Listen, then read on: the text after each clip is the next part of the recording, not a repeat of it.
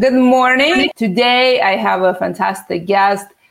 She has been the general counsel. She's served on corporate boards. Today, we have a fantastic guest who've been able to do this and do it well and do it with grace. And so we're going to have this conversation. So Marla, welcome to the show. Please introduce yourself.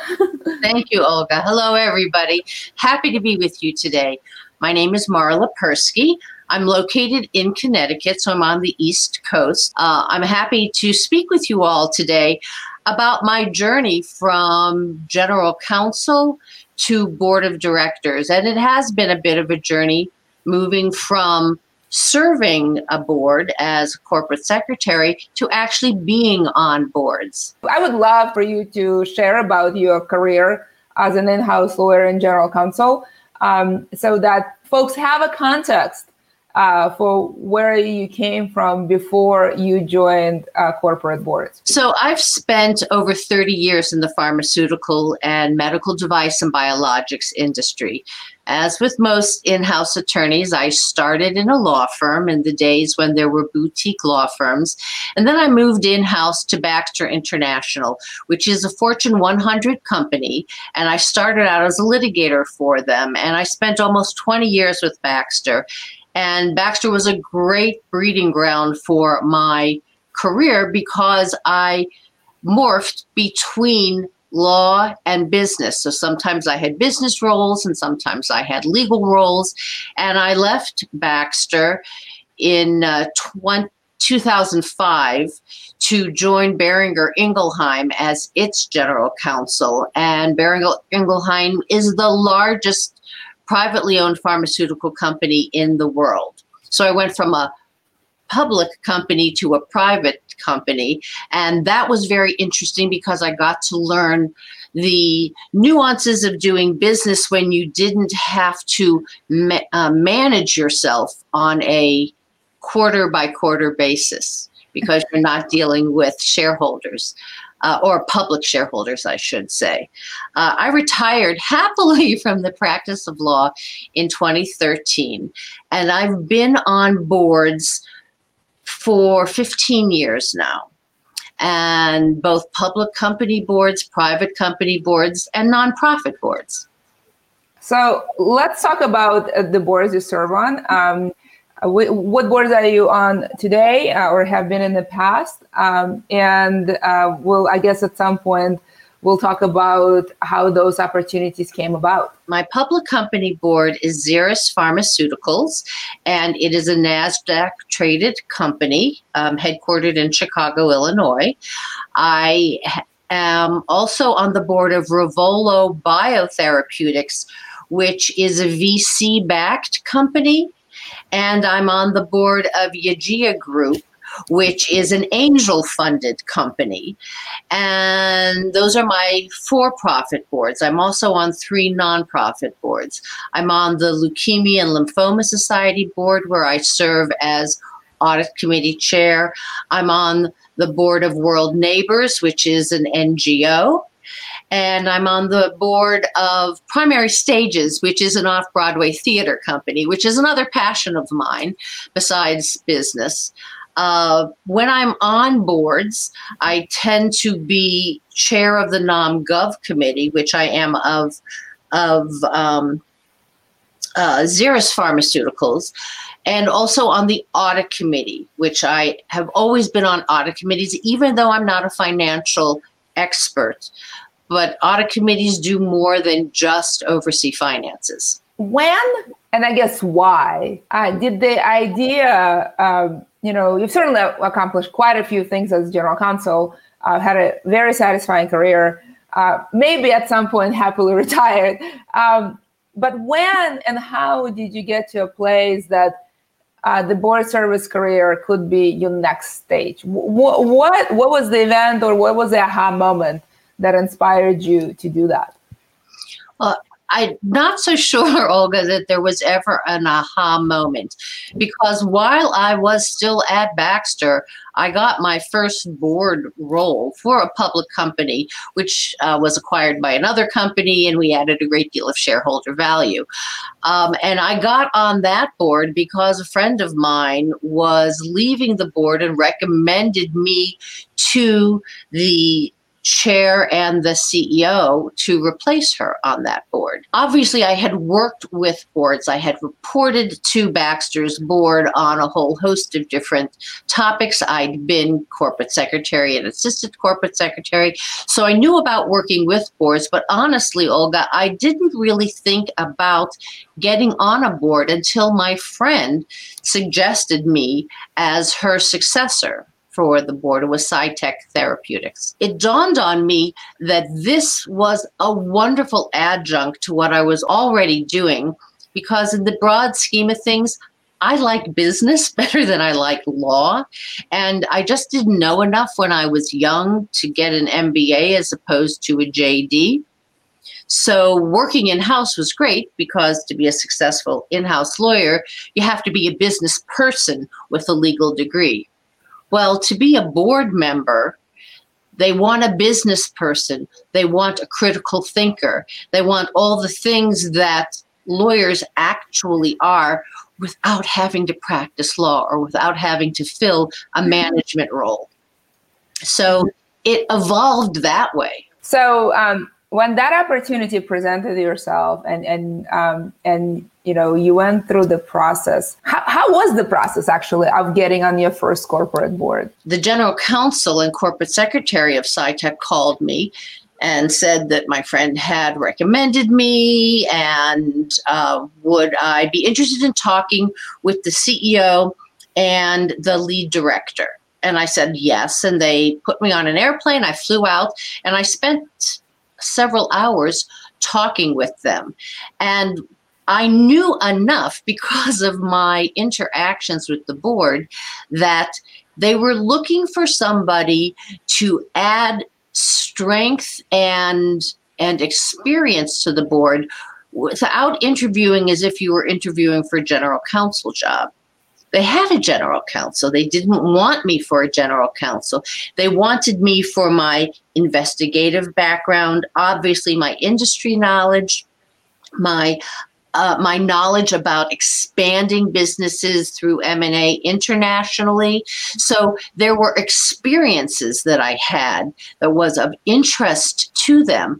The fact that I was a lawyer, and I was, a lawyer at a big public company, was a bonus. But they weren't asking me to provide legal services. They were asking me for my business background.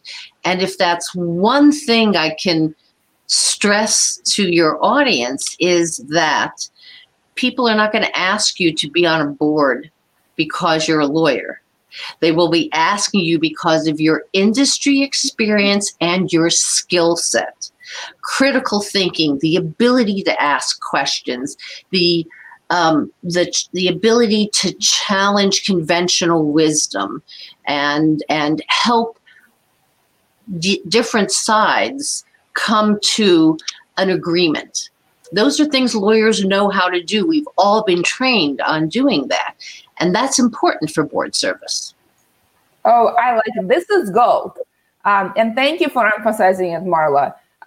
The board service is really that opportunity to add value, right? And I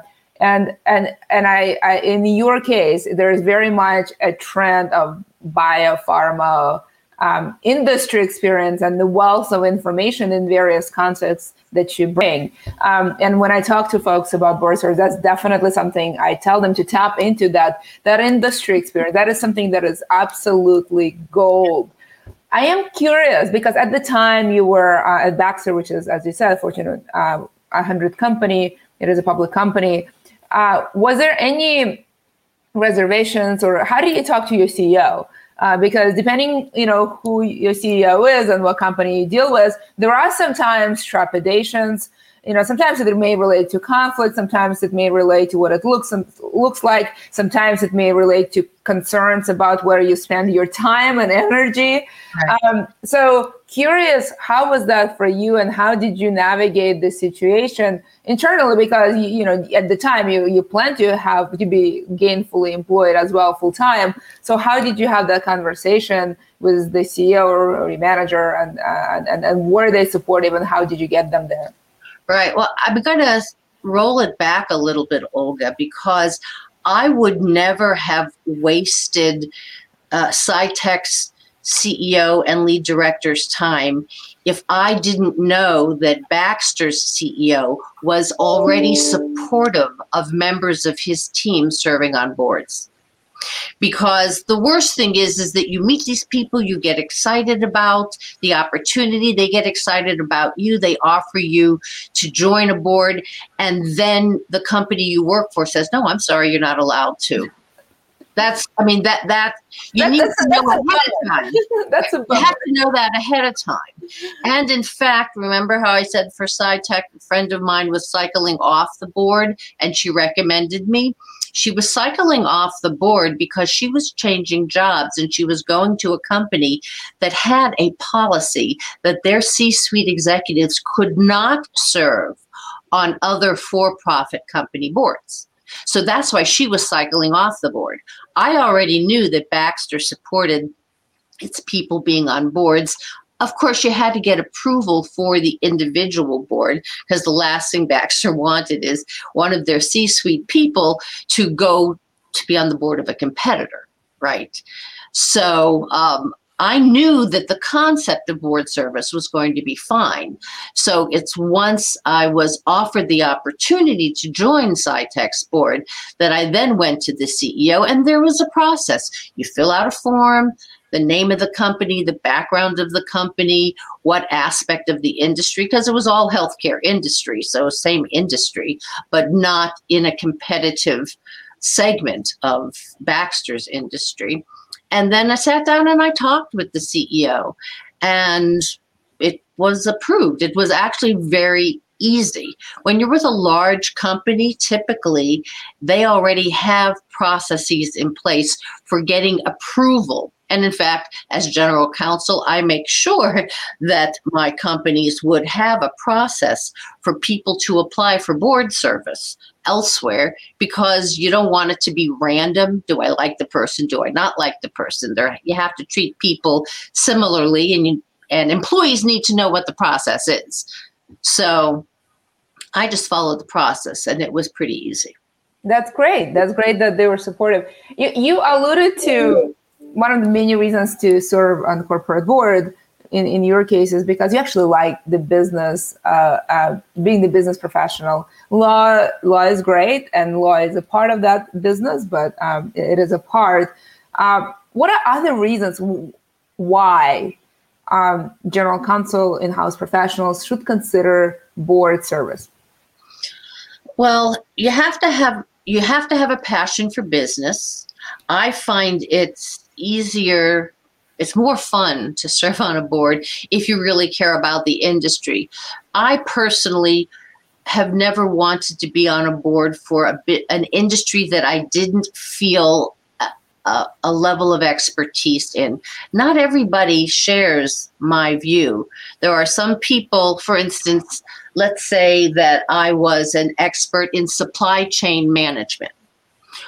And I am agnostic as to what industry, but all industry has supply chain issues. So why would somebody want me on their board? Because supply chain is of critical importance to the business, and I can bring that knowledge and expertise to the board. But I don't care what the industry is. I personally am not that person. I'm a lawyer. I have M&A experience. I have regulated industry experience. I have business integration experience, geographic expansion experience, which could apply to a whole host of regulated industries. It could be finance. It could be telecommunications. I focus my efforts on healthcare, biotech, pharma, diagnostics, and the like. But other people can be more agnostic. You need to know your value proposition. Because otherwise, why do they want you on the board if you can't articulate your value proposition? You bring an important point. What is value proposition, and what is the process of articulating it? Or how do you articulate it? How did you articulate it? Well, you think, this is the approach I take. Why would a board be better with me on it than having somebody else on it? What is my unique constellation of strengths and experience to bring to the table? I already started articulating mine. Well, number one, I know public company activities. I was a corporate secretary. I understand what it's like to operate in a public company, but I also understand what it's like to operate in a private company. And that's a value in the VC world and the angel funding world. I know how to help a company go from private to public. I know the industry. I know company growth and expansion and integrating new businesses and services. So based upon that experience, that's what I articulate my value proposition.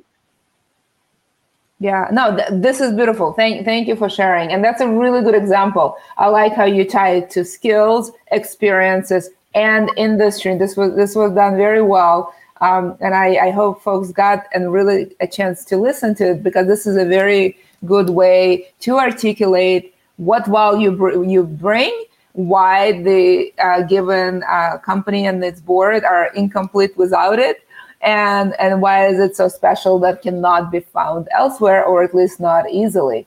And Marla just did a very good job at articulating that. You mentioned that the reason you are, you do have a legal background. It may or may not be useful. It may be useful in the highly regulated industries. You're not there as a lawyer. You're not practicing law. And that's one of the things you had to convey in your every interview, especially your very first one. I talk to a lot of in-house lawyers, a lot of lawyers who try to get on corporate boards, and they tell me nobody wants to have a lawyer on board. The funny thing, I talk to marketing professionals and sales professionals and other professionals, they tell me the same thing.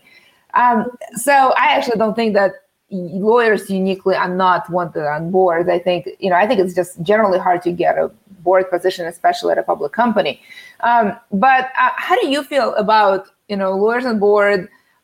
Is there a sort of a specific bias? If there is, how do you overcome it? If that's not a bias, if it's all in your head, so to speak, how do you overcome that? Maybe it's both. Right. So I think most biases are in our own heads. In the lawyer's case, we have a certain reputation. Lawyers are risk adverse. Lawyers say no a lot. Well, risk adverse and saying no a lot is not a good profile for a board member. So again, you need to know yourself. If you are risk adverse, business is a risk. It is a big constellation of risk. And it's all about balancing risk and reward. Many lawyers are unable to do that balance because they view their job as risk mitigation and risk elimination. That's going to make it very hard to serve on a board. You really need to have a balanced approach and understand the risk-reward quotient. Large risk might make sense if the reward is high. Large risk with low reward is a stupid business decision. It's not illegal, but it's stupid. So as a lawyer, you have to get over the risk aversion to be able to embrace risk and understand it and harness it for competitive advantage. And if you can speak that way and think that way, then the fact that you're a lawyer is not going to be an impediment to getting on the board. Because again, as I said earlier, Olga, many of the skills that lawyers have intrinsically in order to be successful as lawyers will make you a very good board member. Listening closely, asking questions, not necessarily taking sides, being able to see both sides, weigh both sides. So it's the fact that you're a lawyer is not an impediment. The fact that you may think of yourself as, I'm here to prevent risk and avoid risk at all costs, will be an impediment to both getting on the board and serving on the board. This is such a great point. I'm going to pause for a second to make sure that sinks in. I love the way you answer it. I do agree with you that a lot of limitations are self-defined and are in our head. The way you think about it is very interesting. And do you have any kind of advice on how maybe you confront those views and perhaps work on yourself to get to a place of readiness? Well, first, you got to get to know business and you have to know economics. You could be the world's expert on constitutional law. That's probably not going to help you get a board position, right? You need to be able to understand a balance sheet. You have to understand economic drivers. You don't have to be able to, you don't have to be a CFO. You don't have to be a CPA. You have to be able to understand financials, however, and ask questions and see whether something looks, unusual so that you can ask a question. So understanding finance is critical. Understanding business, what it takes to operate a business, not what it takes to operate a legal department, what it takes to operate a business, and how you use enabling functions like law, like finance, like IT, like HR as tools to drive business forward. I want to shift gears just a little bit. We're coming toward the end. I have a couple of questions. They're somewhat specific. One is, you serve on both public and private and nonprofit boards. I specifically want to focus on that distinction between private and public. And I guess, which one do you enjoy the most and why? And how do you think about those differences? So again, I'm agnostic about public and private. What I really enjoy are more early stage companies. So I've worked as an employee. I've been employed by big, huge, multinational, multi-billion-dollar companies. That's who always employed me. As a board member, I actually prefer smaller, earlier stage companies. I find it exciting. One of the boards I'm on, Revolo, does not have a marketed product yet. We're still in clinical trials. We're working towards the time when we will get regulatory approval to sell products. That's exciting to me. So I know the stage of life of a company whose boards I'm more interested in serving on, and whether they've already done an IPO and they've gone public or whether they are pre-IPO, that doesn't matter so much to me. I tend to agree. There's quite a lot of excitement at every level, whether you are an individual contributor, a manager, an executive, a board member, all of the above, some of the above. I do think that high growth companies are great opportunities all around for all professionals. I guess maybe practically speaking, there is a big difference between being a board member of a public company that has sort of more set in stone and somewhat ceremonial aspects and a governance aspect, and with a smaller company or private company or startup, there may be different variations and more flexibility. How do you think about those differences, practically speaking, as a board member? How do you think about your role differently in the context of public company versus a private company? So the private company boards on which I serve are companies who one day expect to go public. either through acquisition by a SPAC or through an IPO or an LBO or something like that. And so the difference is that if you're on a public company board, there already is the governance in place because you need to have it because you're public. If you are not a public company, but you are working with a company that hopes to go public, you're creating that and you're helping them get to the point where on the day after that gavel is banged, they have everything in place. So you're building as opposed to sitting in it. So I think that a brand new startup, working out of somebody's garage where they want a board member who's going to do more sweat equity than pure board service is a different animal than the horses that I ride, right? The companies that I'm serve on the board of are hoping to be public companies at some point in time. Very interesting. Yeah, it is absolutely true, and thank you for diving into that point. The private companies, it's what I call a very rich, diverse middle. There's quite a lot of opportunities. Different private companies have different aspirations, and making sure that that's a good fit is probably even more important in the world of private companies because the diversity and options are exciting and vast. And making sure that they're right for you as a person are definitely an important step to do. We're coming to the end. Marla, I really enjoyed this conversation. Thank you for sharing your experiences.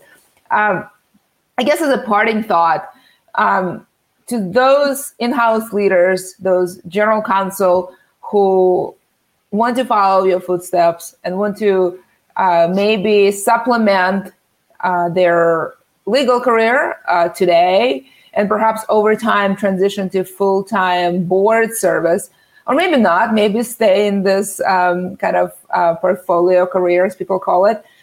What is your advice? What is the one or two things that you think they should definitely focus on and consider on their board service journey? Number one, you need to get financial knowledge. You don't have to be a finance expert, but you have to understand finance because think about it. You cannot protect the shareholders' interests if you don't understand the financial underpinnings of the business. So you have to understand finance. And number two, you have to understand business, understanding how one part of an organization fits with another part of an organization. It's not just a legal focus, it's a business entity focus. And I believe a satisfactory career is one of zigs and zags. So don't be afraid to take lateral moves so that you learn more and you experience more because you're a constellation of your experiences. I love that. The constellation of your experiences. I may borrow that phrase, Marla. All yours, my dear. Thank you for giving me a license. I appreciate it. This such an insightful conversation. I've talked to you a couple of times now. Every time I talk to you, I love the way you think, and I love the way you think about your general counsel role, your board director role, and really, what I really admire is how intentionally you manage your career. That is very inspiring. I haven't really seen that much in the world among former general counsel. I thank you for sharing how you do it. This has been a great conversation, and I'm sure the audience enjoyed it as well. My pleasure. Thank you so much, Olga, for talking with me and inviting me to join you on this. And I hope the audience has found this interesting and helpful. And I'm always willing to talk to people and brainstorm about the pros and cons of board service and whether it's right for you. You can find me on LinkedIn. That's great, and I know you mentor quite a few people. I've met, one of the ways I found you is a lot of people who you mentored have mentioned your name. So I thought I need to connect with you. So thank you so much, Marla. This is very exciting, and thank you for sharing your journey and your wisdom and your insights. Thank you so much for joining for this conversation. Bye, everyone.